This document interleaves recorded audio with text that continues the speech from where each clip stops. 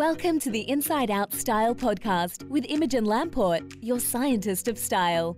Each episode, you'll get real-world style advice for women of every size, shape, and age. And now, here's Imogen. Hi, this is Imogen from Inside Out Style, and I thought I'd come and talk to you today about colour palettes. So if you have a colour analysis, you'll get some sort of colour palette. Depends who you go to and their style of colour analysis. The most common are more like these days, which have a full range of colours, but you might go somewhere where they just give you a very select range that could be something like this, but they might have like 2 or 3 just slightly lighter and darker versions of basically the same colour on just a few sticks. If you get this sort of colour palette, what you're getting is a signature colour palette, where the only colours you get are signature colours. If you get one that's more like this is a more general colour palette, and then your signature colours will be chosen. They'll be selected from this full range. So you can see that there are a lot less colours in this than there are in this. And this is because this is a general palette for, however many millions of people might have this sort of colouring, versus this is selected specifically for you. What it means, though, is what you'll notice is, say, there's not really any orange in here. And even though it's a warm palette, it doesn't have any orange.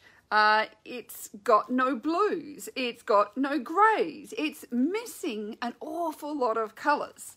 This, unlike that one, has yellows, it has oranges, pinks, reds, purples, blues, greens, and then a range of neutrals in browns and greys and all that sort of thing. So it's a much more varied palette. Now, sometimes people will say to me, I really don't, like, so this is where sometimes it's like, well, I can't be warm because I don't wear orange, or I don't like orange. When in fact it just might be that your signature colours don't include orange. Orange may not be one of your signature colours, and this is why you just doesn't gel with you. Just like yellow may not gel with you, or any other colour may not be your best colour. So when I'm selecting signature colours for someone, one of the things I'll notice, and it's really interesting, that I often ask people what their favourite colour is, because I'm always interested.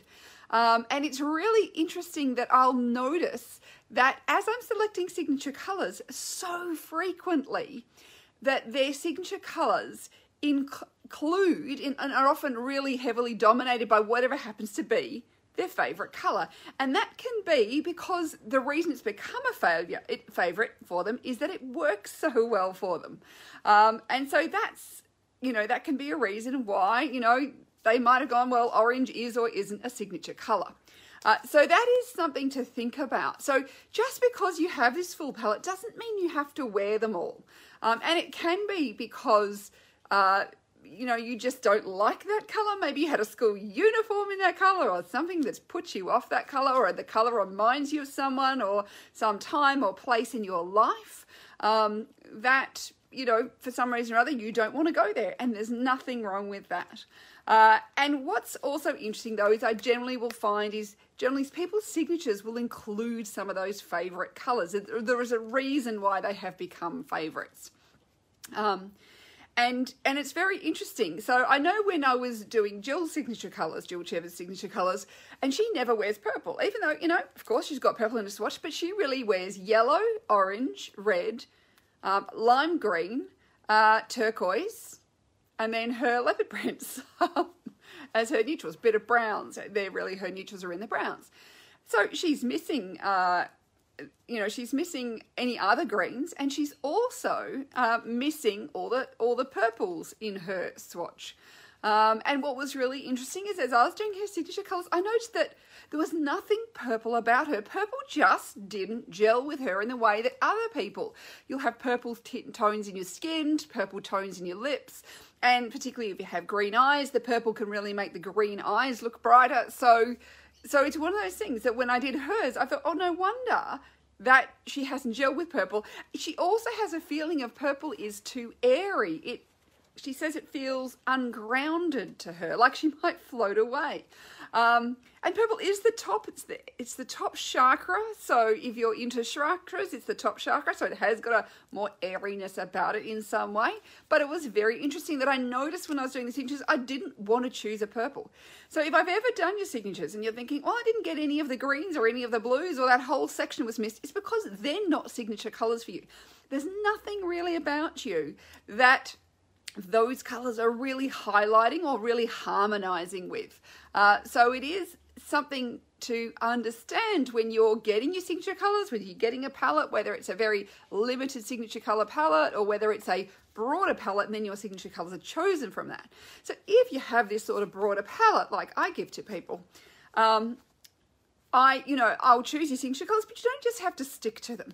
Now, one of the other things that's really important to remember about signature colors is that you may get given a signature color. So say I might, have a signature color that is, say for me, maybe that's a signature color. Maybe that really brings out my eyes, but it's overall dark. So sometimes people say, but I can't wear that. Like when I tried to wear that signature color in a large block, it didn't work. And it could be because it's unrelated to your ideal value. So say it's the opposite of your ideal value. So this might really relate to my eyes, but it's overall darker. So if I just wear it head to toe, it could feel too heavy. But what I need to do is pop it back with something lighter and maybe have that more dominating the lighter color rather than the really dark color. And that's going to work better for me. So when you're looking at your signature colors, even within that, you've got to remember that you've got your ideal value. So that's your overall lightness or darkness of the color. And therefore we want more of the outfit to be in a similar value to your hair than in your skin color or eye color. Then we want to think about, we need to add in that value contrast. So frequently it's getting that value contrast and then of course your color contrast into this equation. So I might go, well, and the easiest way to do this is to replicate what you're seeing in you. So I might say, well, here is kind of a lip, skin color, a lip color, and I might put in my eye color. And then if I wear those, that's got my hair, my lips, my eyes all in it. And so therefore I can pull that off really easily. So that is something to think about when you are thinking about what kind of colors to put together. So remember, we're wanting to replicate what you're seeing inside you. That's where the magic with color comes from. When somebody's outfit really works color-wise, it's usually because it is harmonizing with their appearance incredibly well. So it's getting that balance of light colors and dark colors depending on what your value contrast is, and getting that balance of how many colors to wear at a time, also depending on what your color contrast is. So even though you may have these signature colors, you may find that, just wearing head to toe one of them doesn't work so well. So if you want to just wear one of them head to toe, I always find the best way is to go for one that is a similar value to your hair. That's going to give you the best overall result. So if I was going to just wear one color, I'd be much better in a kind of head to toe light blue than I would be, even though, blue is a signature color, in a head to toe dark blue. That would be, a bit too much. Versus if I just go the light blue, it will work so much better for me.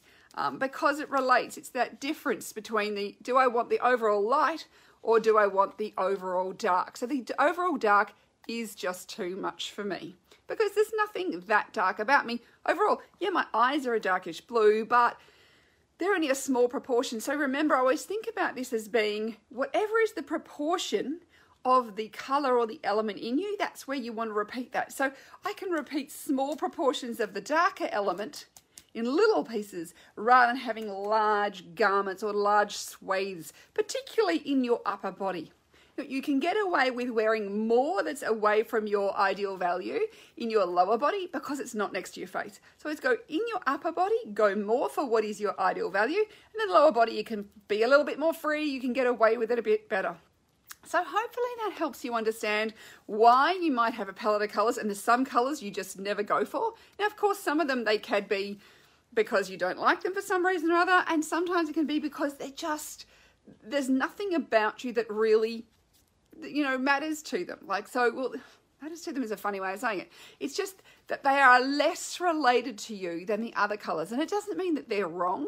It just means that they're not your signature colours. So signature colours are very much a individualised palette, but you don't just have to stick to them. Some people love to. Makes their life really easy. Other people like to go broader, have more fun, go outside and, have a greater range of colour. And that is totally up to you. Either way is perfectly fine, but it's just thinking about, why some colours may work better than others and what proportions of colours. So, this is, just a few little tips. Hopefully that'll help you if you've had a colour analysis and you're wondering, why is it that when I put these colours together, they're all in my palette, they're supposed to be great and I'm not looking as amazing as I should. It usually comes down to your ideal value, your value contrast and your colour contrast, and then which are your signature colours as well. So, thanks for watching and I'll talk to you again soon. Bye for now. Thanks for listening to Inside Out Style with Imogen Lamport. Be sure to subscribe to this podcast for more actionable style and colour tips, and don't forget to visit InsideOutStyleblog.com, where you will discover Imogen's encyclopedia of colour and style advice to help you become your most stylish self.